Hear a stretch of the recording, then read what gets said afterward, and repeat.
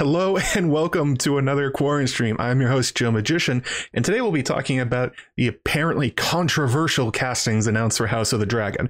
That is, of course, Matt Smith for Daemon the Rogue Prince Targaryen, Emma Darcy for Rhaenyra the Realm's Delight, Olivia Cook for Alicent Hightower, the Dowager Queen. She also has a nickname called like the Queen in Chains. I guess that's when after she was arrested during the dance. Doesn't seem like a good nickname. Doesn't look like the chat is really working. I'm guessing it's just gonna fly ahead again.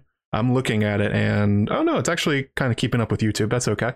And of course, Paddy Considine for Viserys the First, the Young King. Earlier today, some of you may have watched it or been with me when it premiered. I released a video talking about this casting. I put the link in the description, and this will be more of a conversational stream, kind of Q&A style, rather than my normal 2-hour lecture style content, which is what I tend to do. Spooky woodwinds. I'm just going to change it every time. Spooky recorder, spooky flute. Although actually the new music does have more instruments in it. And as usual, if you're enjoying my channel and content, I encourage you to slam that like button, leave a comment, subscribe, and hit that bell button for notifications. The YouTube algorithm is a ravenous beast that demands inputs, and doing those things helps me out a lot. And if you want to help me out a little bit more, there's always super chats and PayPal. Danny McKay already sent in a PayPal, said happy holidays. Thank you, Danny. There's links in the sidebar. I pinned it to the very top, and super chats are just at the bottom. And of course, Patreon at patreon.com/Joe Magician, where you can get access to videos early, exclusive content, access to the amazing patron Slack, and much more. Actually, there's the second video going up today, the 5-year gap one. Patrons, Archmaesters, and up have already seen it. So that was a short one. That one's only 5 minutes. It's supposed to. That's going to be, it's kind of a companion video because I get tired of explaining the 5-year gap in my videos. So I said, why don't just make like one extra video that's just about the 5-year gap, and I'll link to it so people can go watch it. Hey, Aaron M. Yes, the YouTube algorithm is a dragon. I think it's more like the cannibal, but it might be like Balerion. It is a fickle, hungry beast. Including in that exclusive content, you can get my god-awful Germ impression, which sounds more like a 1920s gangster from like Dick Tracy or something than the actual man from New Jersey. But, you know, that's how it goes. And coming up later today, as I said, my 5-year gap explainer will be going up. And later this week will be the long-awaited Tattered Prince theory. As I said, I'm on vacation, so I have a lot more time to work on these things. So 2 videos so far this week. Look for another one coming. And then I could probably get some more done on a Robb Stark one later this week, too. So that would be pretty good. And the upcoming patron-only analysis of Germ's best short story, Sand Kings, after his worst one last time with Meat House Man. Oh, apparently I have good hair today. Thank you. I'm also not wearing my glasses. I put in my contacts because the lights are a little bright. And when I was testing it out, there was tons of glare on the glasses. So this way, you can actually see these blues. There you go. And of course, if we get to 150 likes, I'll put on the old wizard hat, which is off of my chair. And at 175, we'll put on the old Germ hat. So, you know, slam that like button. I really do appreciate it when you do. Gonna be drunk on Joe Magician content. Well, I don't think there's a lot of hangover on that. So if you're going to be drunk on something, that's the choice. Didn't I just have a live stream about this? Says Leah. No, I had a video, a 12-minute video. This is going to be more of a Q&A discussion kind of thing. Yes, my eyes are very blue. Not as blue as Bookshelf Studs 2 weeks, but yeah. Yes, Luminous Rain. There is a 5-year gap, or there was for a time, and then there wasn't. It's very complicated. Hey, Mallory. Yeah, Thaddeus Rowan. This is a 4 seasons total landscaping with a nice gritty on it. I picked it up the night after Rudy Giuliani embarrassed himself. So it's my new favorite shirt, at least until the Mallory content shows up. What kind of alcoholic drink would a Joe Magician be, and what goes into it? Oh, it would be an Irish mule. It would be ginger beer, whiskey or scotch with some lemon or some lime juice. That's a Joe Magician. And actually, speak of the devil, I've been brewing beer. I don't know if you guys have been watching me on Twitter or Instagram. I made it about a month ago, and tomorrow, or technically today, I could go down and check it. It should be done carbonating. So I get to try out some beer that I brewed and see if it kills me or not. The Magician's Brew, as it were. I haven't named it yet because I don't know if it's, I'm hoping it won't kill me. It'd be hard to kill me. It will probably just be flat, if anything. I had to put in anyway, it's a Hefeweizen that I did the initial brew just straight, and then the as I was bottling it, I added in orange and ginger flavorings just do some experiments to see how it tastes. Hey, Cody. No, you did not miss anything. Yeah. If I don't go blind, that would suck. I mean, I'm already kind of blind. My eyesight is terrible. So, as we're doing this stream, this is, as I said, this is kind of a Q&A thing. I have a few things written down. I have a few questions from Patreon and from Twitter, and some comments on the YouTube video. Not all of them particularly nice. Some people are very, very upset that I had the audacity to not slam the casting. That's okay. We'll see, Luminous Rain. We'll see. I tried different amounts and different mixing. So I brewed 44 beers, and half of them are normal, and then the other half I put in different amounts, like just an alchemist just pouring in little bits. So what do we got here? There was actually a really good comment on the video itself from Andrew K, where actually he went through and predicted what I was going to talk about. Maybe he was just following me on Twitter or something like that and saw my threads about it. But basically, yeah, they said all the same things.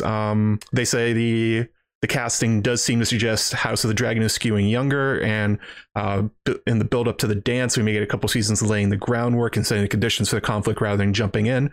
Yeah, I think that's my general perception of what we're seeing, unless they're planning on giving Emma and Olivia quite a lot of aging up as the story goes on. I'm expecting it to probably be a time jump, especially with the casting of Matt Smith. I mean, when you poach the guy who played Prince Philip to your show after he did that, I mean, it kind of seems like kind of on the nose that that's what they're doing. What else did they say? And that, yeah, this is actually one of the times when Daemon's at his most interesting. Later in the dance, he's being sort of a murderous shithead for a lot of the time. And saying bad things, allegedly. I mean, that's the problem with it. It's the 3 different perspectives thing, but supposedly he spent most of his time later in the dance being like just an asshead. But early on, he this is when he's conquering the Stepstones. This is when he's crowning himself king. This is when he's kind of flying around being the actual rogue prince. So that'd be pretty interesting. I'm not sure, Shalakweed, about starting at the Great Council. Like, maybe that would be in a flashback. But I was thinking about, when I was looking at the casting, Paddy Considine is noticeably older than all the other actors. He's 47 at the moment. And he looks much older. So Viserys was crowned pretty young in his life. If that's what they're going to do, it may be a flashback with a younger actor, but I don't think they'll start there. He looks like he should be right about the age around, I predicted 106. When he gets remarried. That's really when I mean, there's tons of reasons for the dance that I'll go into it, but like, if you're going to present it for a TV audience, the one I would pick would be about 106. The remarriage, the splintering with Corlys Velaryon, the allying explicitly with the High Towers. The drama around then starts between Rhaenyra and Alysanne, so that would be my pick. But I do wonder how they're going to introduce the Great Council, because it will be important, especially when they're casting Rhaenys, the queen who never was. If she's the queen who never was, you're probably going to have to explain, right? Like, why she's not the queen. That would be my. I don't think Paddy will be. I don't think they'll be able to age him down enough to make him look like he should at the Great Council 101. Although it's only 5 years off, maybe they will. You never know. Rhaenyra is supposed to be significantly younger though at that time. Hey, Stephanie Frederick. Yeah, that's right, Victor. Real history is can be kind of boring, although some parts are really interesting. Like, I remember reading once about the there was once a great, not molasses, but there was a bunch of nobles who were meeting somewhere and the floor collapsed and they fell into a cesspool by accident, and it like killed off an entire generation of nobles in a kingdom, and like significantly changed history with like that one random thing. No, they're cast, well, according to Illuminati, they are casting Rhaenys separate from Rhaenyra, that she's going to be her own character. Oh yeah, you should look that up. It's a wild story. I forget, it was in a church or a building or something like that. Floor collapsed, killed a whole bunch of very, very powerful people, and it just ended up being like a power vacuum. It was insane. That kind of stuff happens. That's one of those things where people like criticize like historical fantasy fiction, which is kind of what A Song of Ice and Fire is. And it's like, oh, this is too wild. This would never happen. Look at real history. Wild shit happens constantly. Yeah, Shockweed. I think they do have a lot of explaining to do. I'm not even sure if Jaehaerys will be cast. Maybe. I mean, they did cast Aerys II, and he was on screen for half a second in a Bran flashback, so maybe we will. I'm wondering if we'll get the if they go that far back, we might get Alicent and Jaehaerys interacting. I've always wanted to see that. Oh, I'm sorry. Victor said the opposite. History. Yeah, you're right. Oh no, your lights are flickering. That's not great. Let's see here. What else did Andrew say? Yeah, basically, it was kind of funny reading that comment. He left it a few hours before the video went live, and I was just like, did I accidentally set this to public? Has he already seen it? Because it was basically what I was going to say. So one thing, just to like get out of the way at the beginning of this. So I spent about half the video talking about this, and also my Twitter thread about it. A lot of the disappointment that's coming from the different castings is the characters not fitting sort of aesthetics or body types that people expect for the characters. And I think it's important to note that when people are casting for big roles like this, they don't work aesthetics first and then go backwards. They do acting talent first. They already know, they've written out the character. They probably have a series Bible or something like that. They have descriptions, they have scripts, they know how they want it to be played.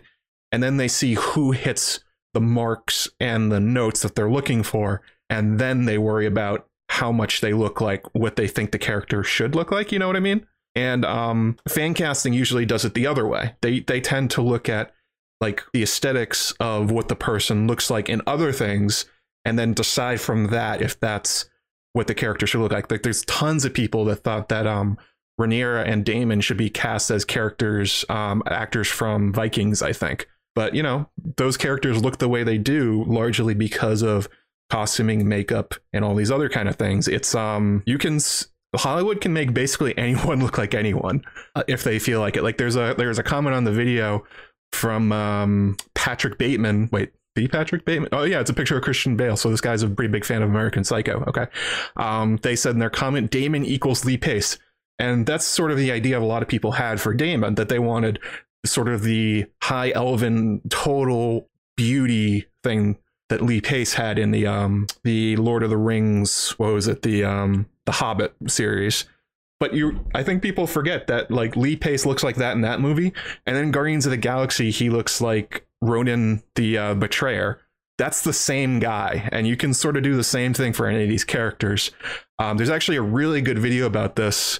If you go to Maisie Williams's YouTube channel, she has one. She's put up videos in the past. I think she kind of stopped, but she has a video of her and Sophie Turner getting ready for the Emmys, but it's the whole way through. They start in the morning, right when they wake up, and Sophie knocks on the door, and you know, they just look like normal people because they are normal people. And then throughout the day, they end up, I may have to close my window. Sounds like somebody's running a mower out there. Oh no, it's not a mower. That would be a snowblower. Hang on a second. I'm going to go do that. Yes, Ronan the Accuser. I'm sorry. I got the wrong adjective for Ronan, but that's the same actor. They made him look like a crazy, angry, evil blue guy, and then like maximum Valyrian at the same time. Oh yeah, so if you go and watch that video, it shows Maisie and Sophie going through all throughout their day until they look up like what they did on the red carpet. And it's like an astounding transition from one to the other. And that's just kind of how it goes. Like Emilia Clarke does not look particularly like Book Dany, but she does when you have world-class makeup and costuming and framing and acting, and it really makes a difference. Oh yeah, somebody else said that Matt Smith was a star of American Psycho on Broadway. Yeah, Matt Smith has played a lot of villains since being the 11th Doctor. Other characters don't look like their book characters. I said in my video that Lena Headey and Nikolai, they got criticized really heavily for not looking like Cersei and Jaime. And it's like, I guess so, but I don't think it ended up mattering too much. To me, Cersei, Lena, and Nikolai look like Cersei and Jaime to me. Same with Tywin and Charles Dance. Like a lot of the castings for Game of Thrones were really off. If you want to like go to like a book purity thing, I don't know. There's sort of an idea that when you watch TV shows or when you watch adaptations, there's some people that sort of feel like they sit there watching with like a list of canon facts, and it's like they're grading it. It's like, oh well, you didn't get this part right, that's an X. Oh, you got that part right, check. And at the end of it, they like present a grade of like how true to the source material they were. And I don't know. I don't really like playing that game. It's an adaptation. They're never going to look exactly like the characters. Yeah. Who is Maximum Valyrian of the Targs. It's Daemon Blackfire, the other Daemon. I talked about that in the video. I pulled the quote from how George describes Daemon Blackfire, and it is the most Maximum Valyrian you can imagine. He basically said that he looked like a god, him and Aegon the Conqueror. And, you know, that's pretty fair. But I thought it was interesting when I was researching, like, what does Daemon Targaryen really look like? I found a description for Daemon Blackfire. I was like, wait, this looks like the fan art. This is what it is. Like, this description is what people are talking about when they're like, well, Matt Smith doesn't look like Daemon. I think some people are thinking about the wrong Daemon, maybe. I don't know. Yeah, Sean Bean for every role. I'm on board with that. Sean Maximum Bean. We'll just get Beaner and everything. Although I did think that would be kind of funny if they brought back all the actors and just had them play like their similar roles. Like if they had Lena Headey play Rhaenyra, or they had Emilia Clarke play Rhaenyra. You had I don't know. I thought it would be kind of fun in a American Horror Story kind of way, but of course those people are way too expensive now. The future of the fandom depends on wig quality. Yeah, apparently people that's the thing they're worried about with the Targaryens in this, how good their wigs will be. If you've never seen the show, would you think Ned Stark looks like Sean Bean? I think for a lot of people, Sean Bean is Ned Stark now, and the descriptions you get from like the Fantasy Flight games and the art that comes out from the illustrated editions, people just kind of look at that and go like, well, that's not Ned, that's not Sean Bean. Although George has said that he wrote Ned Stark thinking of Sean Bean. So like, you know, it comes and goes. Give us that hot D. I'm trying to deliver the hot D. I'm doing it. Yeah, we don't need to cast people that actually look Valyrian. Nobody looks Valyrian. That's kind of the point. There's very, very few people that even look like that. And it's actually, if you think about it this way, it makes a lot more sense. Where it's like, if you think about the entire world of people who look Valyrian, right? And then you do a Venn diagram of the number of people who are good enough actors to play the parts that are Valyrians. Like the cross section is just tiny. And there's always problems with you have to get somebody that wants to play this role. They have to be available. COVID makes things really hard for travel these days. So it's like, sure, you can find people that look like the canon images, but it's really hard to find people that look like the canon images and can play the part and agree to the money and agree to sign up for at least one season or more of this. So, you know, good luck with that one. That's why fan casts are always a bit off. It's sort of it's kind of fantasy. People are looking for very particular visions of characters that the shows themselves are like under no obligation to do. Actually, this is a good question about contact lenses. Will they wear purple contact lenses or not? I don't think so. I don't think they're going to. Like they didn't do it in season 1 of Game of Thrones because they were really uncomfortable, and that hasn't really changed. I remember hearing that there was a problem with oh God, what's his name? Hang on a second. In The Witcher, that Henry Cavill had a lot of problems with his yellow contacts. So I would guess if they're gonna give them all purple eyes, I would guess they're gonna do it in post. They're gonna have tons of money for this show. I mean, it is kind of tedious, but there's actually comments earlier last few days from the head of HBO where he was basically saying that he hopes that House of the Dragon launches like an extended universe of Game of Thrones. They do have different projects in the works, but they're basically waiting to see if House of the Dragon does well. So they're going to throw quite a lot of money at this. Oh yeah, Yennefer's eyes in The Witcher look pretty good. I believe those were done with CGI, right? Or those contacts. I'm wearing my contacts right now, and some days they are just the worst. Today they're doing okay, but the colored ones are particularly harsh, or they can be. Not everyone's has the same kind of tolerance for these kind of things that other people do. Poor VFX artist. Yeah, but somebody will get paid some amount of money, right, Matt Henry? Right? Some amount of money to do that? Sure, right? God, that would suck. Going through frame by frame and turning all their eyes purple. Yeah, that would suck. They're CGI for Yennefer? Okay, that makes sense. Thaddeus Rowan says, are you going to see Ulf the White and Hugh the Hammer? That's a good question because I don't think we'll see them in season 1. Definitely not. The dance actually goes on for quite a long time. Well, I say definitely not. I'm assuming that they're going to try and string this out for a few seasons. If especially if they're doing like a Crown style thing, like where actually this was something really funny. You know who Matt Smith? He was playing Prince Philip in The Crown. He got recast as Tobias what's his name, Menzies or whatever, from who played Edmure Tully. Wouldn't it be great if they did that again? They jumped into the future and Damon became Edmure. Edmure in that wig. That'd be incredible. But I'm gonna guess Ulf the White and Hugh the Hammer don't come until a bit later in the dance, after the Dragon Seeds and the battles at Tumbleton. Nettles, yes, hedgehogs. Nettles will probably be coming in at some point. I would not expect them to be right away. Based on the timeline we're seeing from these castings, it looks like they're going to start off pretty early in the dance, long before the dance. Like I said in the video that they're casting Harold Westerling. He dies 17 years before the dance starts. So either they're going to cover a lot of ground, or season one's going to be a lot of the buildup. Sheep Stealer, yes, bring in Sheep Stealer. I don't think they'll do the Dragon Seeds right away. That especially because that's extremely high CGI at that point. They're already gonna be working with Sunfire, Melis, Caraxes, God, which other ones? Vagar is gonna be in there. Quite a lot of Dragon CGI. They released the images the other day of the artist renderings of what they're gonna look like, which I thought were pretty cool, and then I photoshopped Targaryen wigs on them for fun. How many seasons do you think they'll use up on the dance? Game of Thrones, you've one-ish to set up War of the Five Kings. I think they'll probably do the same thing. I imagine they'll wait till later though to kill Viserys. That's kind of my impression, again based on the ages and the apparent ages of the actors, who they're casting. I wouldn't be surprised if like season one, like the second to last episode is like Viserys dying, and then the next episode is the start of the conflict, with the Greens starting to take control in King's Landing, Daemon and Rhaenyra figuring out what's happening. Do you think, Sarah says, do you think they'll take liberties with the story or follow it closely? Well, which story? Which story are you talking about? This is the problem that I have personally with Fire and Blood as an adaptation, that I would not have picked it, because George does his stupid, well, okay, I think it's stupid. Other people don't. They really enjoy it, especially those who like reading history. I'm more of a, I like reading prose. I like George's prose. He's excellent at it.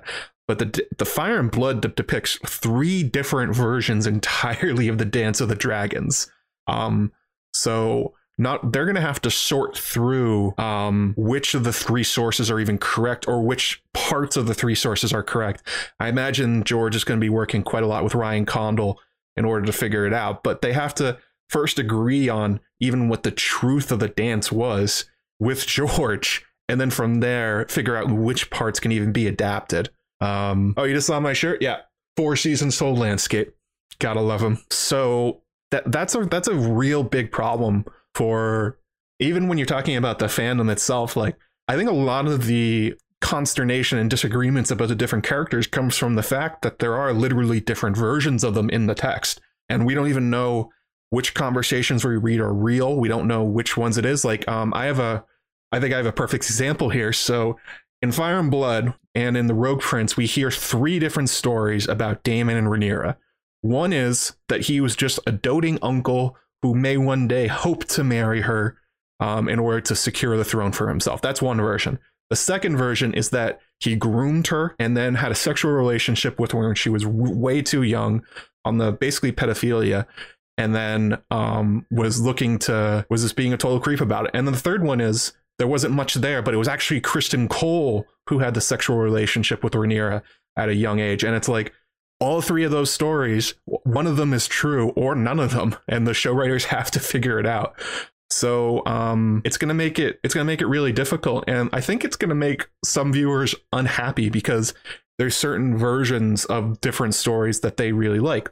Like I know from my experience with Fire and Blood that I particularly enjoyed the story of Jace and Sarah Snow, and I put that into I made a whole video about the Pact of Ice and Fire and where those characters went. Did Sarah actually get pregnant? Was there a child? Where's that child? But like, it's entirely possible that never happened. One of the stories is that Sarah Snow did not exist. So you gotta pick. They have to pick one of the 3, maybe, and none of them could be right. That's sort of George's game, which is annoying. Yeah, I agree, Urisash. I think Daemon's relationship with Rhaenyra in each version is pretty creepy. Some of them like morally bankrupt and like should be thrown in jail, that kind of thing. Some of them are just like grooming. That's okay. They are grooming. Grooming is a terrible thing to do. And then like there's one version where it's just like it was just his favorite niece, and that's the one with Kristen Cole. And it's like, God, which one's even right? I don't know. Mushroom tells the truth. He probably tells the truth about some stuff. Mushroom's story about Rhaenyra are probably closer to true because he's the one that spent most of the time with her. Which characters will they make gay? Laenor, yeah, definitely Laenor. That's one of the things that's going to be really hard to say because, like I was saying about not only the three perspectives, but a lot of what we see these characters are like a Wikipedia version of them. We don't see a lot of one-on-one interactions. We don't see them talking. We don't see them going about their daily lives. And that's going to be a real challenge for adaptation, that these characters who are basically just like Wikipedia entries now have to be real people. Will they cast Mushroom? I think definitely Mushroom will be cast. Actually, that was a good question from Patreon. Eric Forrig. He said, "How do you go about casting and portraying Mushroom in the shadow of Tyrion?" Yeah, that's actually going to be another adaptation issue they're going to have to deal with. Is that a lot of these characters, because of the way George writes his extra materials, they're sort of takes on the characters we already know. Like Rhaenyra is some kind of fusion of Cersei and Dany. Daemon is kind of like a hyper Jaime or like a pitch letter Jaime. Kristen Cole is somewhere between Jaime and Barristan. And so when you're casting Mushroom, it's going to be hard to find somebody that doesn't feel like discount Tyrion, basically. It's going to have to be their own actor, someone that makes the role their own. And they are very different. I mean, the only parts that are really similar between them is that they're both dwarfs. Mushroom's role in the court is very different from Tyrion's, who ended up acting, well, he was Hand of the King. He had a significant role beyond. I don't know. It sort of seems like they're definitely going to have to try and separate him from Tyrion, but I don't think it should be that hard. I mean, their personalities, I mean, they're kind of wise asses, and that's kind of all they really have in common. I think you can very easily find another great little person actor who can play the role. Rosinante, do you think they'll use the same Viserys wigs Rhaegar wore on Game of Thrones? They might share it between takes. Was the wig that bad? Or was it just bad because Viserys and Rhaegar wore the same one? What if they all wear Dany wigs? Everyone's just wearing Dany wigs. I mean, there's gonna be a lot more Targaryens, so you assume they're gonna do a lot more wigs, and they're gonna pay for them. I mean, Viserys was whatever. Dany's was fine. They changed it throughout the series. The budget for wigs is gonna be through the roof this time. I don't know. Maybe they'll just go steal the one from The Witcher. They'll just like mug them and take it. Yeah, it's a good point, Sasuke. It can be someone really short. They could play it like they did with Lord of the Rings and The Hobbit, where they use perspective to make the actors look much shorter than they actually were. All the wig experts in chat. They could very easily do that. They could, I don't know. Mushroom's a really interesting character because I don't know how much of a role he's going to have in the show, because a lot of the reason we know who he is from Fire and Blood is because he's one of the perspectives. But we don't need that. I don't think they're going to be doing the three perspectives game, so not everything's going to be told from his story. It may be that Mushroom gets a reduced role than many of us are expecting just because of that. Like, if you don't need his POV, then he doesn't need to be everywhere. You can, like, it's the same thing with Game of Thrones, where at the beginning they were kind of following the POVs kind of close, and as it went on, they just sort of broke that and went to wherever they needed the camera to be. See here. Which locations should we see in House of the Dragon that weren't in Game of Thrones from Uriash Tosh? Ooh, good question. So we're going to see the Stepstones for sure. I mean, probably Daemon is a king there for a while, so that'll probably be coming up. We're going to see tons of new stuff about the Velaryons. Corlys Velaryon is being floated as a lead. I'm not sure about the rumor about his casting. It's that's only been in one place, that one website, Deadline, and everyone's just kind of repeating it. So I'm not really sure if it's going to be Dany or not. But we'll definitely be seeing High Tide. We'll definitely be seeing Driftmark. We'll be seeing Hull and Spice Town. Those will be new sets, definitely. Quite a lot takes place in the Velaryon lands and on their ships, so get ready for those. High Tide should be really cool. It's described as apparently Corlys built it to try and be the Eyrie, but on an island. Like he brought in the same stone. He layered the top with beaten silver. It apparently is supposed to look just like magnificent. So that would be really cool to see. What other places should we get? Well, we'll probably see a lot of the High Tower. We really didn't. We saw flashes of it with Old Town with Sam. He spent most of his time obviously in the Citadel. So that should be a new spot. What else? What are some new spots? We might see scenes from Lys, perhaps. The Lyseni have a pretty big role in the dance with the Triarchy and taking back the Stepstones and the Pirate King and all that kind of stuff. We didn't really see that. We will see the Strongs, but they're based out of Harrenhal. We've seen Harrenhal before. So what other new locations would we see? I mean, obviously Templeton, we'll probably get more of that. We'll see more of Dragonstone. There's going to be a lot of Dragonstone in this. And the Dragon Caves, the Dragon Keepers, the one who keep the eggs, that kind of thing. More of Dragonstone would be really interesting. By the way, slam that like button. 150 likes, put on my old Gandalf hat.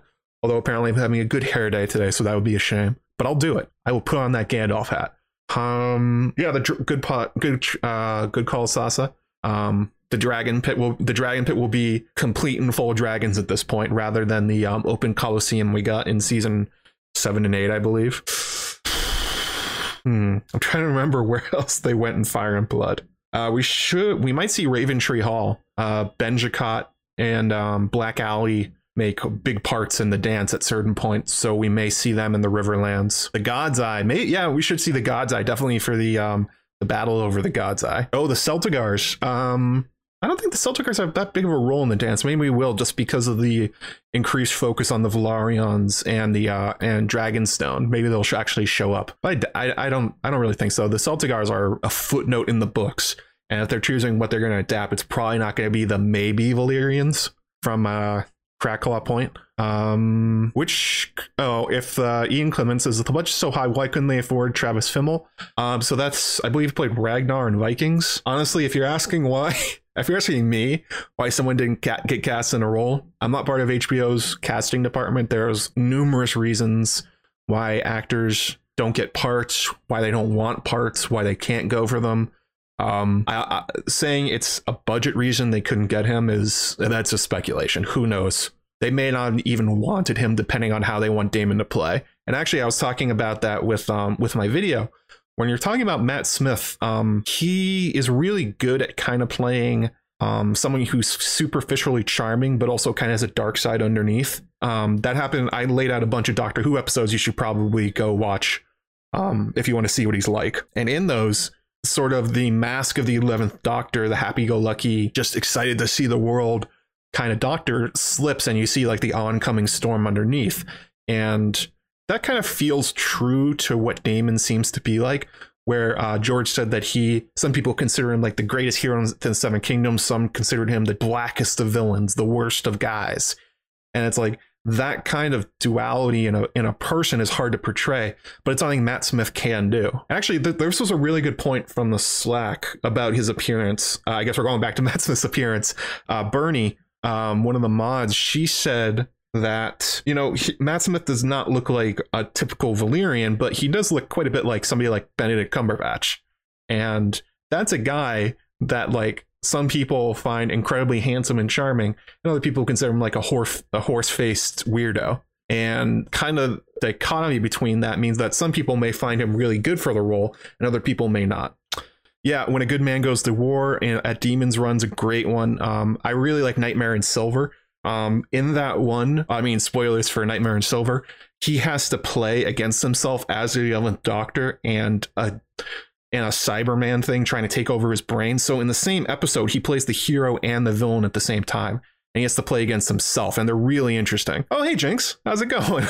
Big fandom shill energy. Just wait, I'm getting the shirt. I bought the Big Fandom shill shirt from Mallory, and that's on its way. I was hoping I was going to have it today, but I had to go for 4 seasons landscaping.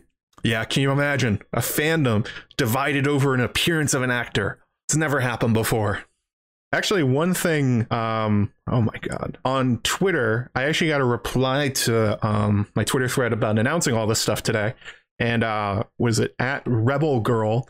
She made a really good point. She said, Matt Smith had to play a role in 2013 with Ryan Gosling on How to Catch a Monster, and he got absolutely ripped for it. There's pictures of it. He put on a lot of muscle. Turns out he can be muscular, and he doesn't have to be a stick figure like he played with Doctor Who. So if you're looking for Damon to be, that's the one consistent thing that George has said about Damon in Fire and Blood and the Rogue Prince and the World of Ice and Fire, is that he was ripped and that he was a great fighter.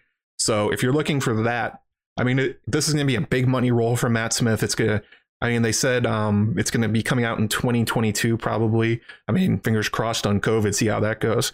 But this is going to be a very big role for him. So if you're thinking Matt Smith is not going to try and play, like, get in shape for the role, I think you're crazy. Like, of course he's going to. Damon is 98% swagger. Yeah, that's basically how George describes him. He essentially says that, like, his attitude and his bad boy nature that he loves writing about is, like, essentially what made Damon so attractive. It wasn't necessarily that he was the most handsome, godlike guy ever. It was that he had an extremely magnetic personality that was counterbalanced by the fact that he could be quite murderous and sociopathic and scheming towards the people he's supposed to care about. Yeah, looking forward to that one. Good call, Jay Moray. One of the actual like straight villains in the show will be Eamon One Eye. That'll be really interesting. Oh, got a PayPal here from Amy Blackfire. Happy holidays. Thanks for all the great content. With all terrible discourse around the casting, it's nice to have a chill discussion. I know. Maybe I should have like screamed in my video and been super upset about it. Like, this isn't my Damon. How could you? This isn't Rhaenyra. This doesn't look like this. I guess I should have been that guy. But unfortunately, that's not me. I'm not. I don't really care what the actors look like, to be honest. I'm not really going to talk about it today because it's not confirmed. It's just a rumor. But if Corlys Velaryon actually is Danny Sapani, I mean, that's one of those things where it's like, sure, why not? I am not super invested in the exact details of characters' descriptions being portrayed by real people because, you know, they're made up characters. There is no Corlys Velaryon. There is no Daemon Targaryen. They literally only exist up here, so they can look like kind of whatever they want. Like, literally don't exist. These are not real people. Even if they were, it's like whatever. I was actually watching clips the other day of the movie Nixon, where they had God, what's his name? Where they had Anthony Hopkins playing Richard Nixon. He looks nothing like him, but he still played the part pretty well. You know, that's how it goes. Acting. Actually, there over the last year, there was a really interesting production done by a stage show where they did a Midsummer's Night Dream with Gwendolyn Christie, and they had each of the actors play different roles, and actually they swapped some of the roles. So in Midsummer's Night Dream, they have it's supposed to be Titania that falls in love with the guy that's been turned into a donkey, but in this one they swapped it so that it's Oberon that does it. And it was super, I thought it was super interesting. And it's like, yeah, that's not actually how Shakespeare wrote it. It doesn't make it not interesting. Tully's as the Muppets. Oh my God. Oh, what if it was only the Muppets?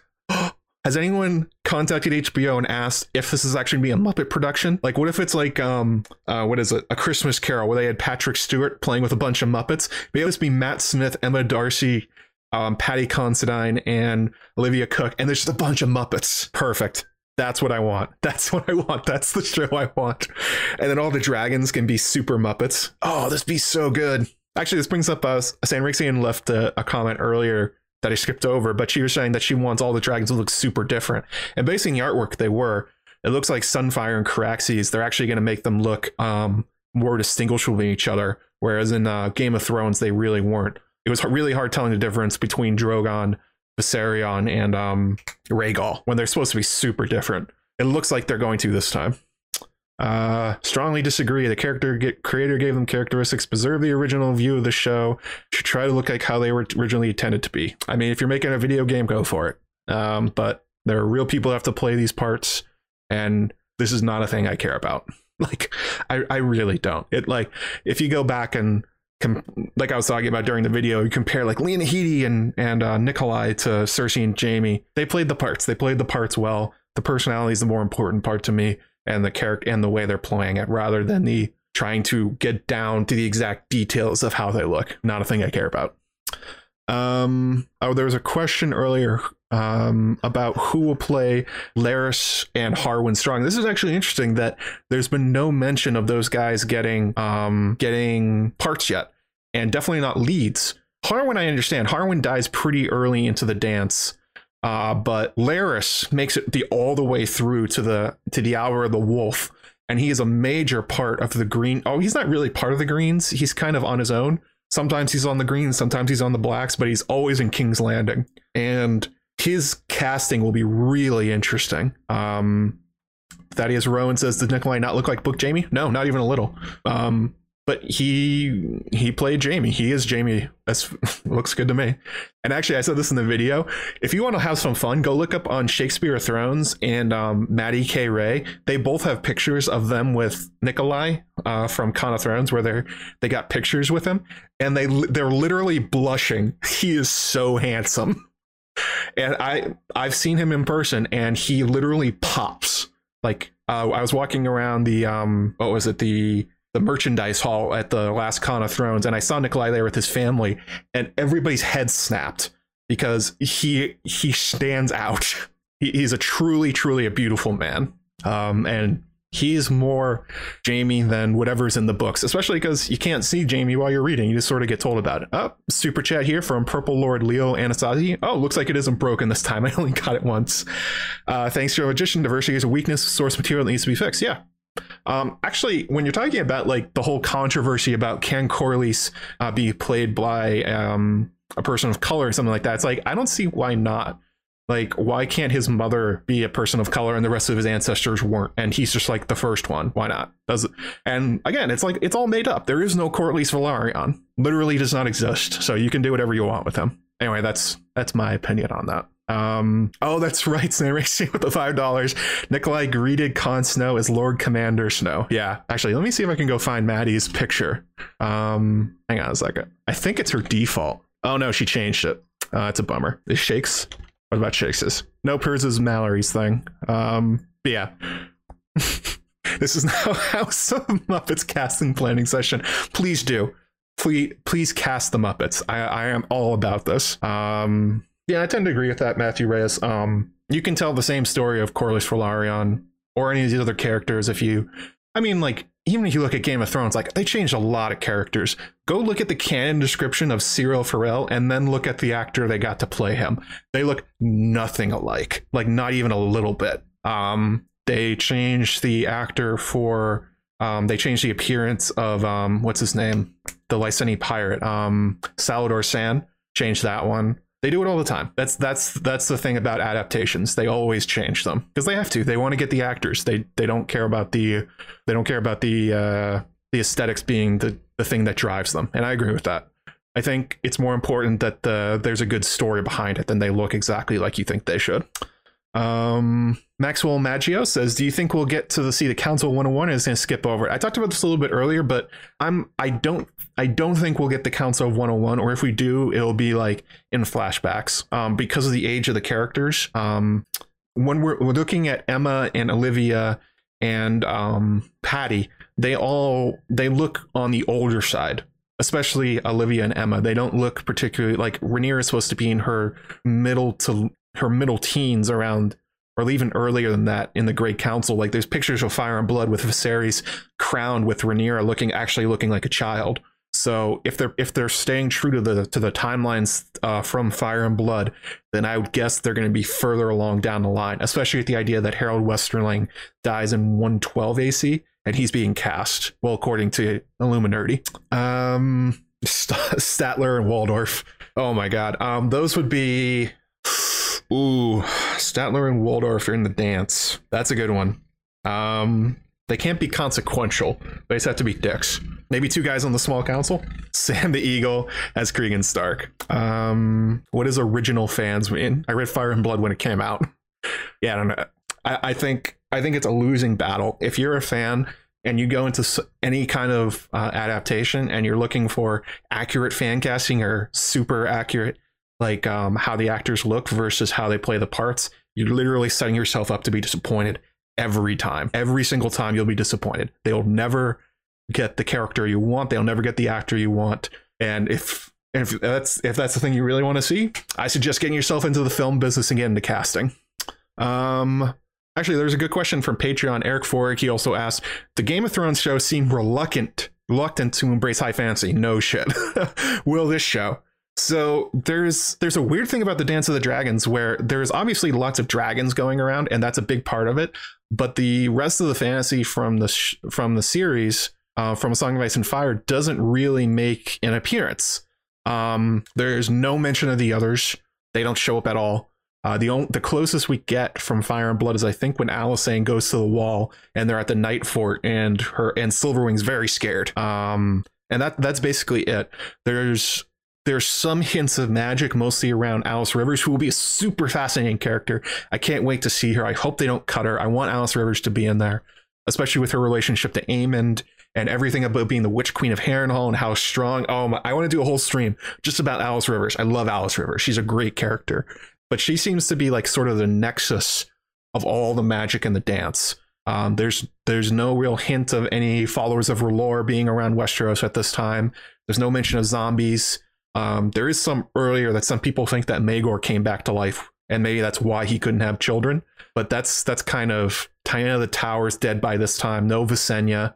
What else? There's no Daenerys going to the House of the Undying. Like, these things are not in the dance as written. So if there's going to be high fantasy, it's going to have to be introduced new, basically, or really focused around Alice Rivers, which is kind of what Game of Thrones did anyway. They kind of really focused in all the magic around Melisandre. Maybe they'll make her kind of like the Melisandre, where she like brings the magic into the story. But yeah, there's nothing about the others. They won't show up in this. All that stuff is in different books. Although, if you wanted to talk about it in terms of like, since this is written by a Maester, Fire and Blood, maybe there was magic and then it got written out because the Maesters supposedly don't like magic. I mean, it's a magical world. There should be more. We'll see. Oh, thank you for the super sticker, Stephanie Spain. $3 saying my hero. Thank you, Stephanie. That's very sweet. Very generous. Yeah, but that's really it. The main magic in the dance as written is basically just dragons fighting each other, which is magical, but it's also kind of, if you're looking for high fantasy, you're not going to get much of it. These characters aren't doing anything crazy like we saw. There's no three-eyed. Obviously, there is a three-eyed raven at this time, and obviously Bran or Bloodraven could look back in time and affect things. But as far as we know, that didn't happen. Do we ever figure out who the Lord Commander Alysanne visitor was? I think it says in the text. I think they name him. But yeah, that's from Jaehaerys and Alysanne early in their rule. So that would have been like 50 AC. The dance is like 120 something, 126 AC. So that's going to be way in the past. The only thing that could also give you some hope that maybe there'll be more high fantasy magic in the House of the Dragon than there is in the text is that Blackwoods play a much bigger role in the dance than they did in Game of Thrones. And also we'll be seeing more from the north, obviously. Krieg and Stark, they'll probably introduce the Starks a lot earlier than in the narrative. When Jace Velaryon goes up there and meets with Cregan and maybe meets Sarah Snow. I mean, it's said that they got married beneath a weirwood, so that should 129 AC. Thank you. 6 and a 9 got flipped in my head. So that should be really interesting. Jace's interactions with the old gods and Cregan and that whole region should be fascinating. I would love to see it. I'm also looking forward to see who they cast for Jace, Luke, and Joffrey. They have fairly big roles. Well, actually not Luke. Luke dies pretty early, but Jace is an important character. Yeah, Alysanne Blackwood needs to be cast too. Black Aly, Benjicott should be cast too. 69, nice. Yep, you got it, Kelly. Lord Commander Burley's the current Lord Commander. Okay, thank you, Jay.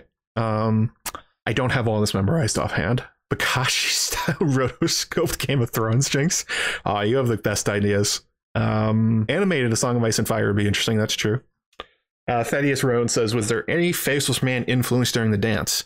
So that's one of those things that would not show up explicitly in the text because it was so long ago and it's non-narrative based. So if there were Faceless Men hired, we wouldn't really know about them. But there are quite a few suspicious deaths, especially around Baron Daemon. So his wife dying in the Vale when he's away, that could be one.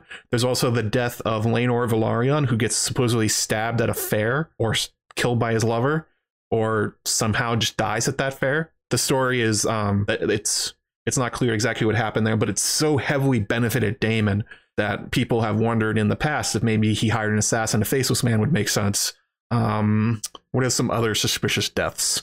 Aegon II's death, although that one gets rightly blamed probably on Corlys and Lair Strong. And also there's also the fire at Harrenhal. That's one that could definitely be something with the Faceless Men, especially since George has previously written the Faceless Men at being at Harrenhal through Jaqen H'ghar. But I tend to think that was probably Alice Rivers. The way that she amasses power through House Strong and Harrenhal after the deaths of Harwin and Lionel Strong, that it seems too convenient for how much it benefits her that she didn't have a part in it. That's true. There's also quite a lot of kid murder, although Blood and Cheese, I don't think those weren't professional assassins. Those were just two guys. Well, supposedly that's how the story goes. One was a gold cloak, one was a rat catcher. Just let Sean Bean play Cregan Stark. Hey, why not? Just bring back all the old cast, roll them back in. Let's see here. Yeah, there's a ton of suspicious deaths in the dance. Some of them seem to be behind Mysaria the White Worm.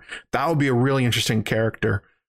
Because as she's written, I think she's supposed to be a former sex worker and dancer from Lys, who Daemon brought to King's Landing and essentially used as his master of whispers within the city while he was being Lord Fleabottom. And so how she's played, and it'll be really interesting to see them put a sex worker on the screen that has like agency. Oh, check my phone. Hang on a second. What'd you send me, Jinx? 666 from Jinx. Thank you, Jinx, from PayPal. Please remind people to check out Sammy's new Threadless shop. Yes, I have mentioned it a bunch of times, but San Rixine, aka Mallory, has put up a Threadless shop. The stuff is shipping out now. It's going to be the stuff that's up there looks really cool. I myself got a Lord of the Tides tank top on the way and a big fandom shill shirt and Kelly Green. I know, imagine the PayPal. Who'd have thunk it? She has a lot of her artwork up there, the different dragons, the different wolves, a bunch of different houses. People are posting them on Twitter and stuff. Highly recommend it. Zan Reed's an amazing artist, and the stuff she put out is really cool. I think Crowfoot's daughter got a duvet of Ironborn stuff or something like that. People have gotten bags and stuff. Looks really great. Somebody could grab the link and just throw it in chat. I'm actually Mallory's here. I'm sure she can do it. What was I talking about? Oh yeah, all the different murders in the Faceless Men. I wouldn't be surprised if Faceless Men pop up. It's like, I can't imagine that that Braavos isn't interested in this civil war happening in Westeros, considering how they insert themselves in the War of the Five Kings. Oh, there we go. People in the chat saying they got their different stuff.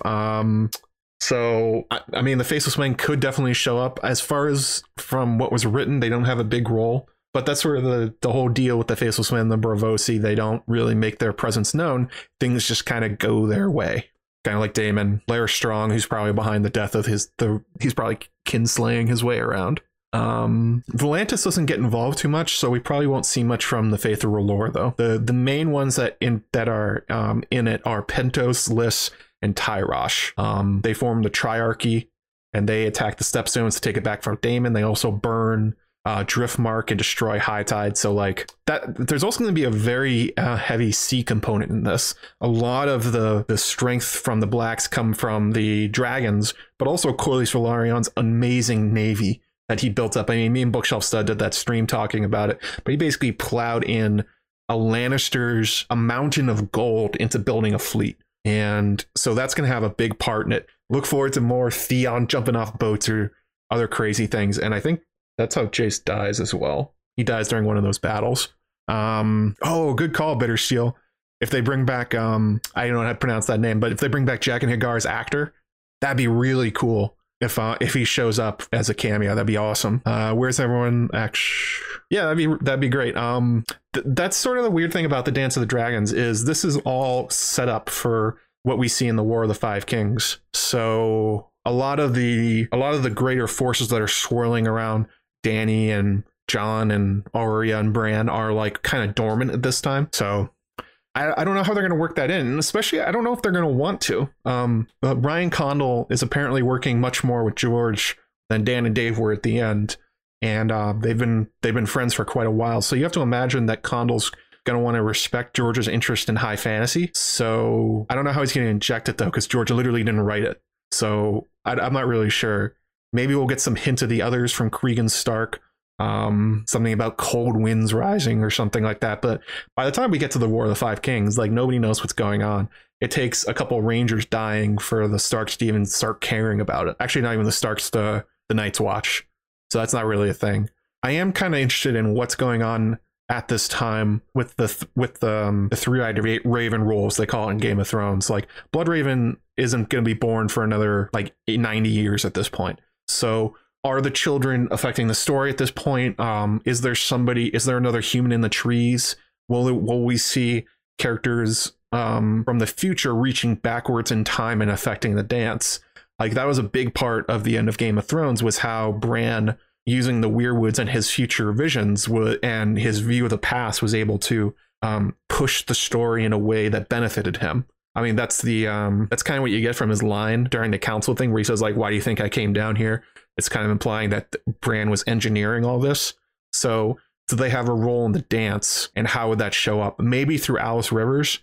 Like the connections between House Strong and the Weirwoods is something I'm really interested in, but it's in no way clear what the interests of the Children of the Forest and the Weirwoods is in the dance itself. Gurm as Mushroom, I think you'd actually enjoy that. I think you'd enjoy trying to play him, although I don't think Gurm's a good actor. He's had one cameo, I think, or two. They cut his cameo from Game of Thrones, and then he's in the background of Beauty and the Beast once. Wesley Mon says, well, why do you think they went with a younger actress for Alicent? Where in the timeline do you think they'll start? So one thing is that Alicent keeps her beauty quite long as she gets older, although by the start of the dance, she's 40 something. So even if she's very beautiful, she should be showing some aging.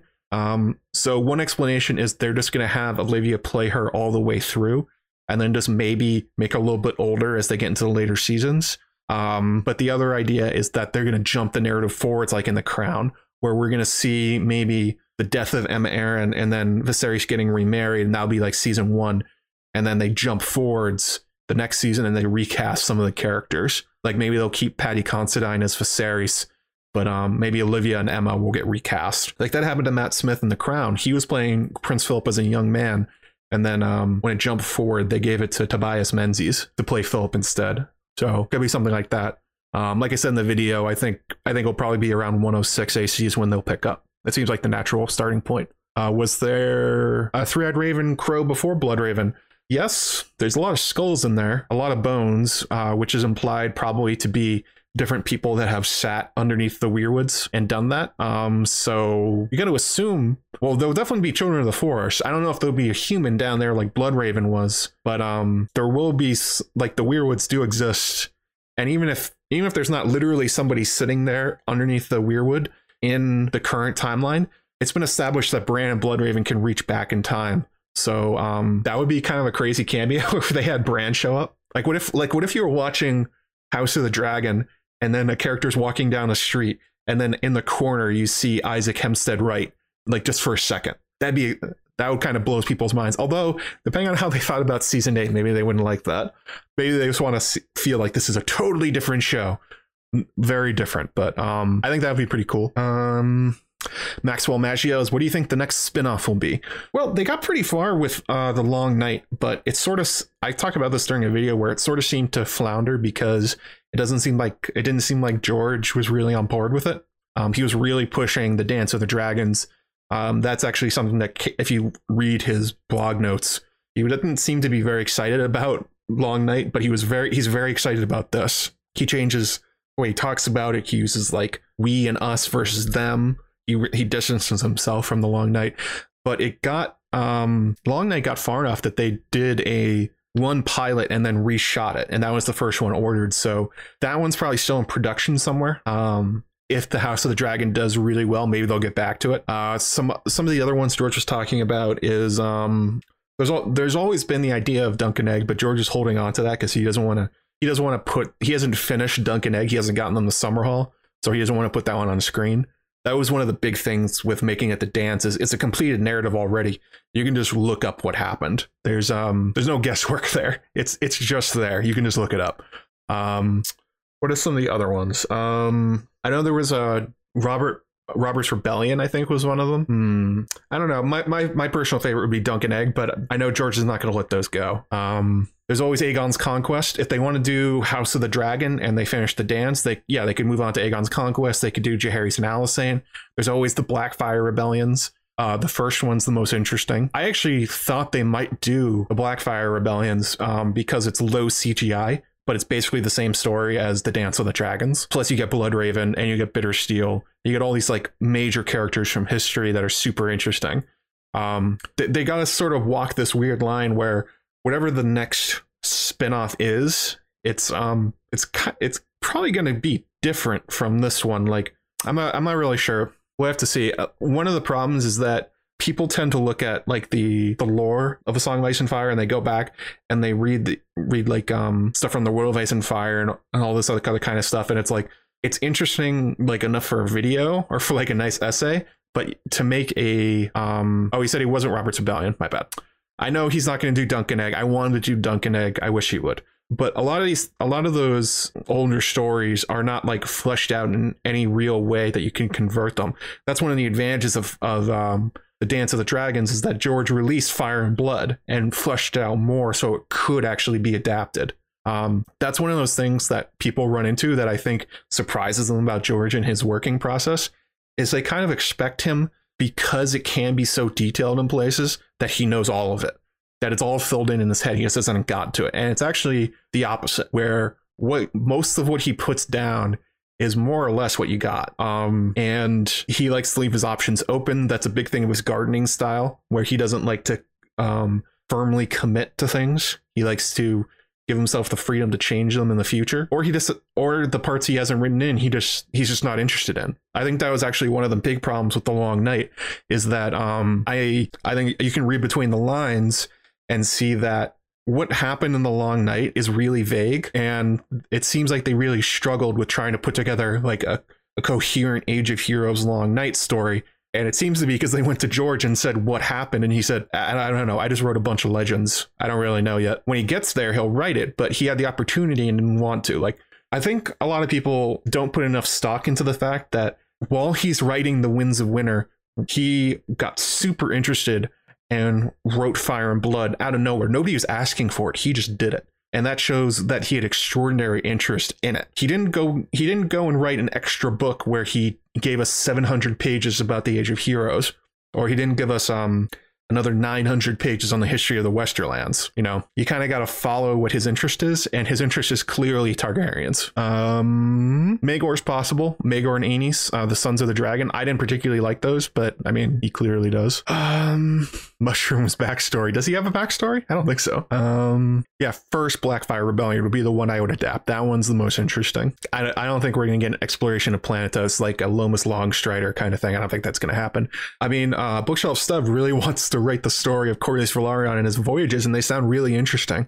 But those are, I think I detailed this in my stream, where we went like, there's 9 voyages and we only really know what happened in 4. And like I was just talking about, I don't think it's not that George is holding it back. He probably just hasn't figured out what it is yet. And when he ever decides to, that's when he'll write it. Robert's Rebellion is a miniseries. That'd be pretty cool. Yeah, Shockweed. That's what I was saying. The Long Night Show, to tie those together and even figure out what the actual history is. I mean, like Ryan Condal and his writing team have a big job in front of them, figuring out like even taking Fire and Blood and turning that into a cohesive narrative, because go back and read that thing. There's not a lot of like characters talking to each other. There's not a lot of specific actions. There's not a lot of scenes. It's really just like a history book version of the conflict.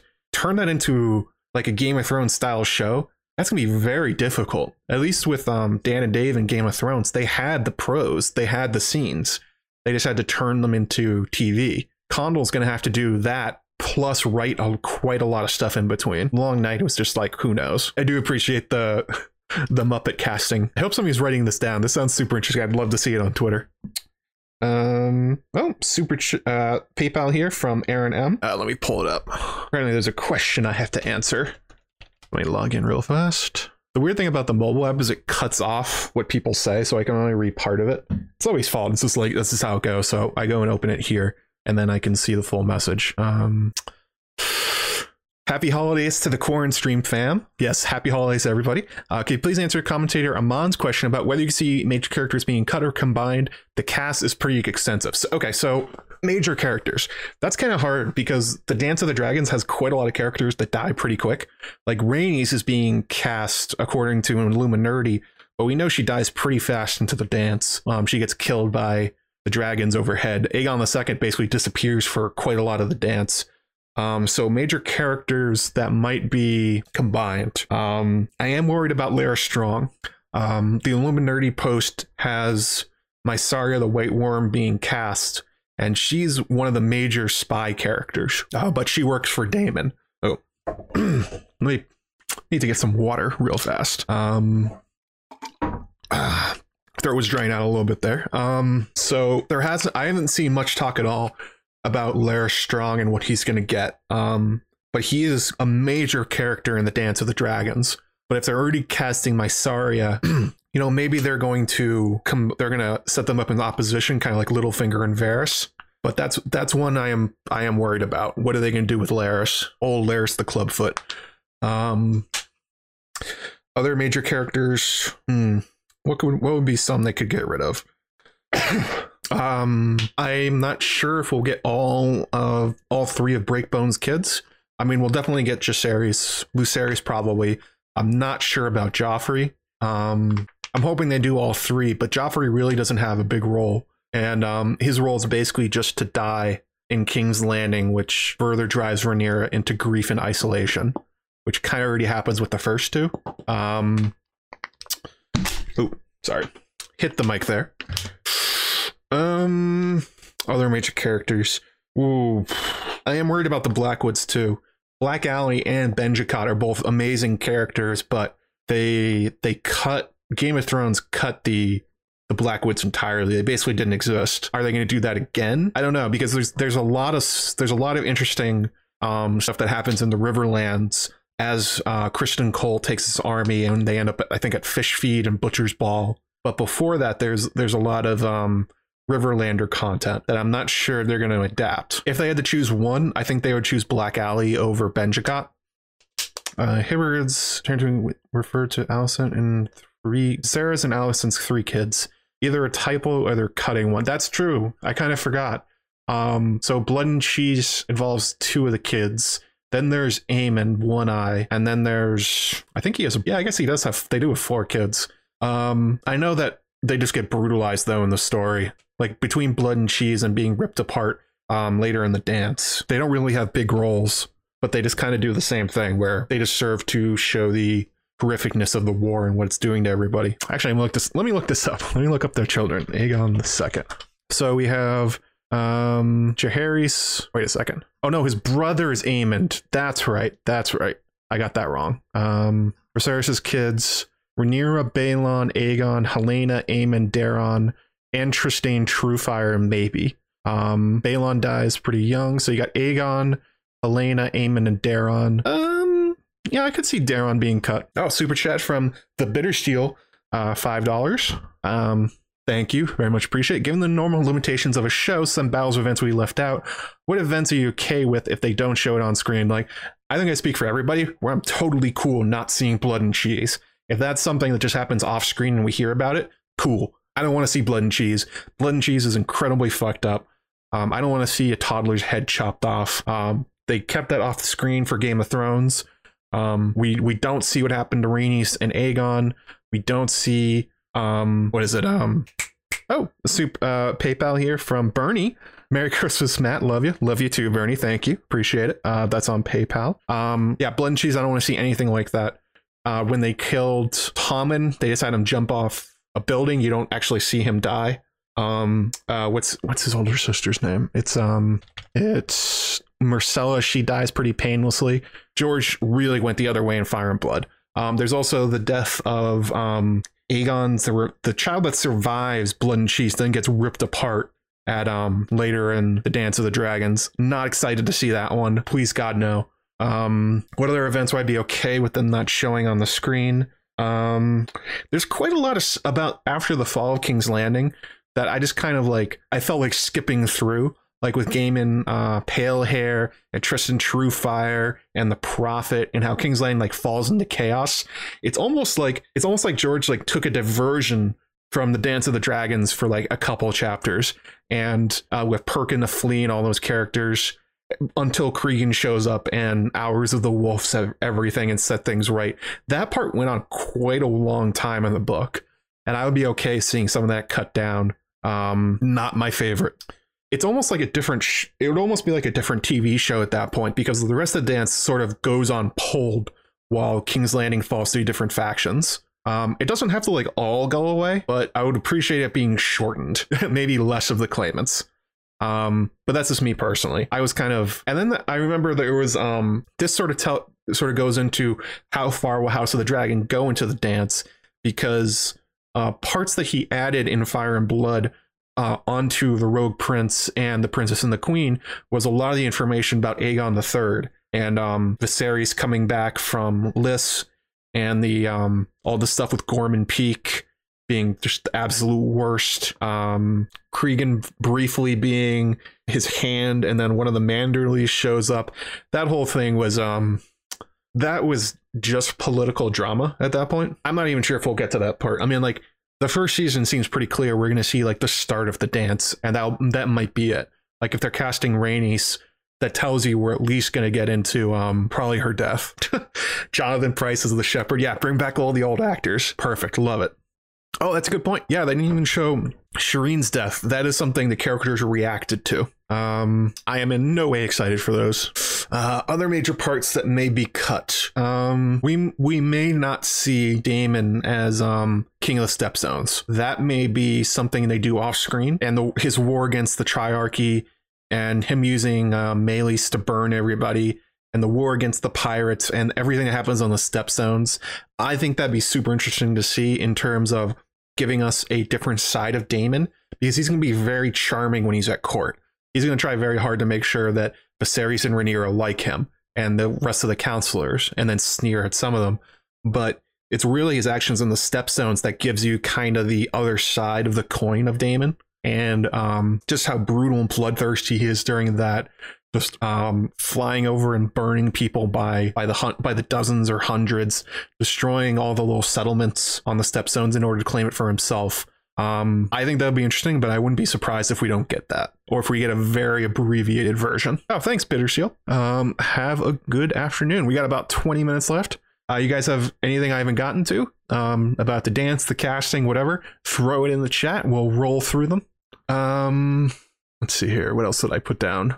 I kind of got to most of these already. The thing about Alicent that I'm interested to see is how they're going to play her, because as she's written in Fire and Blood, she's supposed to seem like a Marjorie that does not get killed, basically, and grows up. The relationship of her with Otto Hightower and the way that the Hightowers are sort of acting like the Tyrells in the War of the Five Kings is pretty spot on. So I'm kind of curious how they're going to differentiate Alicent versus Marjorie, and how Olivia's going to play her. Is it going to be like the same kind of thing? That's one of those things that I am kind of worried about, is how are they going to differentiate these characters? They really need to. Like, if you read Rhaenyra, it's so easy to read Dany and Cersei in her. You read Alicent Hightower, it's so easy to see Olenna Tyrell and Marjorie, so because that's just the way George works. So how exactly are they going to separate them and make them their own without making them feel like retreads of the same characters and the same conflict? That's going to be really hard for them to do. Hey, Poseidon, how's it going? I'm sure I've gotten more comments since then on my video about how people don't like it. Especially the older Alicent, if they're going to do a time jump. It's not super clear exactly when Alicent goes from just being like a normal person to being like kind of the shithead she's portrayed as in Fire and Blood. Is there like a specific moment? Is it is it her feud with Rhaenyra that ends up pushing her that way, or is she always that way? That would be something interesting to see. Isabel Lamego says, will HBO finally hype Targaryen Valyrian Seal? Will we see Dark Sister and Blackfire? Yes, we will see them. Dark Sister held by Daemon Targaryen. He has Dark Sister. Who is Blackfire during this? Hang on a second. Does anybody who holds Blackfire during the dance? It's not lost because it gets get given to Daemon, and they retrieved it from Maegor. Aegon II had it. Oh, he took. Oh, that's messed up. So Aegon kind of disappears from the story for quite a bit after attacking Rhaenys. He gets crushed by Sunfire and goes into hiding with Blackfire. But he's kind of an interesting character in this because it's weird to think that the Rebel King is not a major character in his own rebellion, and he's kind of not. He doesn't really do a lot. He gets kind of, according to Fire and Blood, he gets talked into becoming king by Otto and Alicent tell him that Rhaenyra is going to kill him, which is really no indication he was going to. Maybe Daemon would have. That's actually the real threat, is they're like, Daemon's going to kill you as soon as he's in power, which, knowing Daemon, maybe he would. But Aegon, he gets crushed under Sunfire and then disappears for almost all the dance. He really only reappears at the end with Rhaenyra on Dragonstone. So, and he's the one that has Blackfire, so that one's gonna be off screen. But with Daemon being cast as a lead with Matt Smith, we're gonna see a lot of Dark Sister. And I'm curious if they'll actually show off that it's Valyrian steel. Like we saw Ice and Longclaw in Game of Thrones, and they weren't visually different than any other sword. The only difference is that when Jon Snow swung it, it killed others in whites, and that was kind of it. Seeing and Brienne with Oathkeeper, that was kind of it. They had fancy handles, but Valyrian steel is supposed to look very, very different. That'd be really cool if they played that up for Daemon and Dark Sister. Aegon, yeah, he just kind of disappears with Blackfire. Another show with no Blackfire. Damn.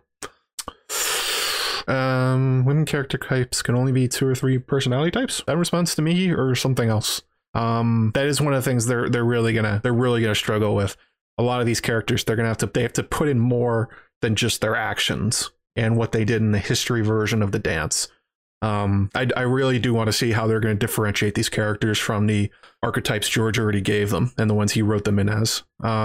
Yeah, Dawn was not good. They just put a fancy pommel on it when it's supposed to be like Alive with Light or something like that. I would enjoy seeing the difference of Valyrian steel. I mean, that's one of Daemon's big things is that actually, if you go back and look at it, it says that Aegon the Conqueror, for most of his life and for a long time afterwards, the symbol of his power is not Blackfire. It was Balerion the Black Dread, and Balerion's dead by the start of the dance. And it's at that point, this is sort of a thing that Visenya sort of made. She made the case that Maegor should be the true heir versus Aenys because he had the sword, he had Blackfire, but more importantly, he had Balerion. He had the Black Dread, the dragon of the Conqueror, the dragon that roasted Harrenhal. And over time, the sword became considered like the sword of kings because he couldn't pass down Balerion anymore, or you couldn't be a dragon rider anymore. It sort of stood in for it. But Aegon's not even noted to be a good warrior. It's said that he basically never used it. When he did his fighting, he did it from atop his dragon, which, yeah, of course, that's what you would do. It was largely Jaehaerys that sort of started the tradition of trying to make Blackfire sort of the symbol of the king. When he trained all the time. He went and personally killed the Vulture King, well, according to the story anyway. Who knows if he actually did. But it's largely Jaehaerys and afterwards that made it more important. But Viserys didn't give a crap about having Blackfire himself. Viserys the First. He even had Balerion. But it wasn't really a big deal to him. Kind of interesting though. We'll see if there's any importance given to Blackfire at all. That's one of those things where they're important now because there's so few of them. But the Targaryens were one of the 40 families of the Valyrian freehold. The swords are so much more expensive now because the freehold is gone. There's no one left to make them. So it's like kind of by rarity, they've gotten more valuable. But I mean, the Targaryens came to Westeros with 2 Valyrian steel swords. It seems like kind of arbitrary that Blackfire was this. I don't think it was like meant to be the sword of the king. It was Aegon's sword personally. Visenya had Dark Sister, and because Aegon was the one of the 3 of them that ended up being the ruling monarch because of the misogyny in Westeros, that it ended up becoming the symbol of the king. But I don't think it started out that way. Yeah, the swords really only became important when Daemon Blackfire named himself after one. When there's no dragons anymore, then the swords matter.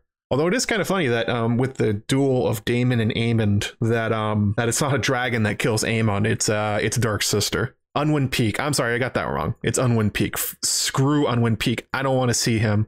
He is such an asshole. I imagine Daemon is noted as like showing off Dark Sister a lot. That's like one of his favorite things, along with his dragon. So that would be kind of cool, especially if Matt Smith. Daemon's supposed to be a peerless warrior. He's supposed to be like impossible to beat in a duel, Dark Sister or not. So Smith's gonna have to learn to do some sword fighting. Sasuke says, "I wonder if they're gonna be going to all the peak stuff before an in King's Landing, but he gets started with the caltrops. I'm not sure if they'll do Hammer and Ulf. I don't think we'll get the caltrops, and I doubt we'll get Aegon the Third during the first season. If the show takes off, then they can really drag it out after a certain point. The dance goes on for quite a long time. So I would guess they're not gonna. What's his name? The guy in charge of HBO. He was talking about House of the Dragon coming out and how he was saying he wants it to be kind of like the new Star Wars or the new Marvel. He wants to make a whole series out of it. So if you get to Aegon the Third and the caltrops in the first season, like there's not much left to go on at that point. Yeah, no king in Valyria. There was an emperor afterwards, and then before that, it was like a Roman Senate idea, kind of. The freehold is really a misnomer there. Got about 9 minutes left. You guys got anything else? Throw it in the chat. Anything about the casting? I wish I had more to say about Olivia Cooke and Emma Darcy and Patty Considine, but yeah, I haven't really seen much with them in it. The only thing I recognize Patty Considine from Hot Fuzz. That's probably where most people know him from. But I haven't seen much of the other productions they've been in, and actually seeing Emma's will be kind of hard because she's noted to be mostly on a theater actor. There's a few things she's been in. That's one of those things, as we get closer to House of the Dragon. I mean, we know it's not coming out till 2022, so we got time. We got time before we get there. But I wanted to see what other things their main cast has been in. Also, Ryan Condal, he had his show Colony. That's something I haven't heard much about. I know some people have gone and watched it to get a sense of his writing style. He also did that Rampage movie. God help me. Maybe I'll watch that too. How are we doing for likes? We're at 97 likes at the moment. No hat today, it doesn't look like. Fair enough. That's how it goes. Honestly, House of the Dragon stuff tends to be lower in views and like for streams and stuff like that. But I don't really care. It just happens that way. I mean, House of the Dragon, most people did not read Fire and Blood. Actually, we the mods on A Song of Ice and Fire did polls, and we tried to figure out how many people have read stuff other than the main series. And it's a surprisingly small amount of people that have read anything other than books 1, 2, 5. The World of Ice and Fire, Dunk and Egg, Rogue Prince, Princess and the Queen, Fire and Blood itself. It's not a huge amount. So until the show comes up, and if it's successful, at that point maybe it'll be like Game of Thrones again, and there'll be tons of people interested. But right now it's I do it because it's interesting. I do it because I like Fire and Blood. I enjoyed the story behind it. I actually wasn't around for the start of Game of Thrones. I didn't become interested until a few seasons in. So it's actually a lot of fun for me personally to see the stuff starting up, because you can go and look back at the other stuff, like with like using Internet Wayback Machine, and see what people were behaving like when it was first getting cast. Like actually the first post on A Song of Ice and Fire to the board is from The Power of Geek, and it was about Ned Stark being cast as Sean Bean, or Sean Bean being cast as Ned Stark. Maybe it's the other way around, I don't know. But that was the first post on the board, and it's a lot of fun for me being able to see the stuff develop as it's happening. Getting it on the ground floor or some of a fandom, that kind of thing, because House of the Dragons can be very different from Game of Thrones. I mean, you assume that a lot of the same people are going to come back, but it's actually kind of surprising that Dan and Dave didn't go for the Dance of the Dragons. It's kind of what they wanted to do with A Song of Ice and Fire to begin with. It's lowish fantasy, just has a bunch of dragons, and it's mostly politics and characters. You people, Anime Lover Nicole has seen him in, I saw Now I Good. Is that a movie or something? Dora Stain saw him in a movie he did with Dakota Fanning. Maybe it's the same one. Maybe you guys are talking about the same thing. You never heard of the Internet Wayback Machine? Yeah, go look it up. You can go see what websites look like back in the day. Nothing disappears from the internet. You can choose actually I've used that when I've been researching theories, like do the Internet Wayback Machine on like wikis and stuff like that and see where the changes have happened. He's in Death of Stalin. I've seen Death of Stalin in clips on YouTube. It looks funny, but also grim, like a dark comedy. Shockweed, controversial opinion. I don't think Nettles was a dragon seed at all. I think she tamed a dragon through conditioning. No Valyrian blood necessary. Sheep stealer. It's the Pavlov's dog of dragons. Yeah, I mean, it's very possible she is not a dragon seed, that she's supposedly from Hull, which makes you think that she may be like Corlys Velaryon. After Laenor and Laena die, he just magically comes up because he didn't want the strong kids to inherit. So he magically comes up with Adam and Alan of Hull, and that are supposedly Laenor's bastards, but they're pretty clearly Corlys's. And if he had one bastard, why couldn't he have another? Although if the news about Corlys being cast as a person of color, and then Nettles is a person of color too, maybe they're going to make the connection between Corlys and Nettles more explicit. That's one route they could be going for why they would choose that. But I do agree that I don't think it's like somebody had to tame the first dragon, right? And presumably they didn't have dragon blood because they didn't tame them yet. So maybe Nettles is just demonstrating how it worked for the first Valyrians, or the first humans in history that tamed a dragon. The same kind of thing. It's the taming works the same pretty much no matter what kind of animal you're talking about. Give it food, be nice to it. Yeah, I could see it go either way with Nettles. Nettles is gonna be a super interesting character. I saw people before any of this was announced that they wanted Nettles to this show to be based around Nettles, and I think that would be a very interesting story, especially because Nettles is one of the small folk, or at least as she's written, maybe she is a highborn bastard like Jon, but seeing her perspective and following her around in the dance, I would love to see that. Carl says, what do you think about the last season of Game of Thrones? Well, we don't have enough time for that. I enjoyed the last season of Game of Thrones. It was I don't think it was the best season by a long shot. I am sure I will like the Winds of Winter a lot more, but it was entertaining TV, and I could follow the plot. And I mean, like, that face I just made probably summarizes. Like, I thought it was good. I didn't think it was like awesome. I didn't think it was amazing. I didn't think it was the best thing I've ever seen. It was good TV. It wasn't the best TV, basically. That's one of those things that's always funny when people try to like paint how they think I reacted to season 8. Like, they have this idea that I was like cheerleading it and I had the best time and it was the best thing I've ever seen. Like, I've been pretty clear. I thought it was good. I thought it was fine. I didn't think it was like the best thing I've ever seen. Yeah, I have several videos about my opinion of it.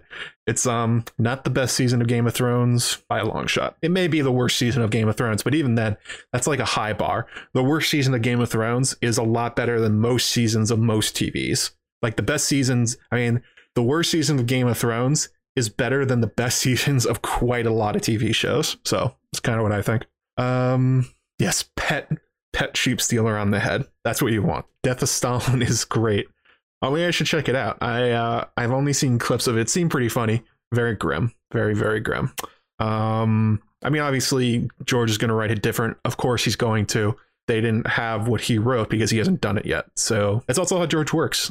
He changes things. He writes to inspiration. So he has a general idea of where he's going, but the specifics of how they got there will be different. I've never seen Lost, but I know people did not like the end of Lost. Well, if you believe Daenerys, then the dragons are cute boys that you can just sort of scratch the head of, and they're very, very happy. Sean Bean is more Ned Stark than Ned Stark. I believe that's true. I'm actually surprised in like the Fantasy Flight games and the illustrations from the different things that they didn't just draw Sean Bean. That's one of those instances. Actually, since we were talking about it, that's one of those instances where the casting is way better than the character that's written. Like, Sean Bean embodies Ned Stark so much that I cannot separate them in my head. But he does not really look much like Book Ned Stark. Book Ned Stark is quite a lot younger.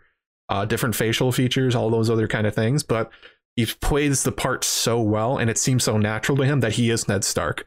It doesn't really matter what the book description of him is. He is Ned Stark to me. Oh, that's about 4 o'clock. So, any last comments? Throw them out there, or else I'm going to end the stream in a couple minutes. So after the stream is over, I'm going to set to live the 5-year gap video. That one's short. That's only about 5 minutes, and then I'm going to get working on the on my Tattered Prince thing, and also the Threadless stuff. Got some merchandise coming out. So I would look for at least one video coming in the next week, the full one, the Tattered Prince one, maybe two if I have the time for it. I have quite a lot of time off. I took a lot of time off for my birthday, so I'm going to be using that productively.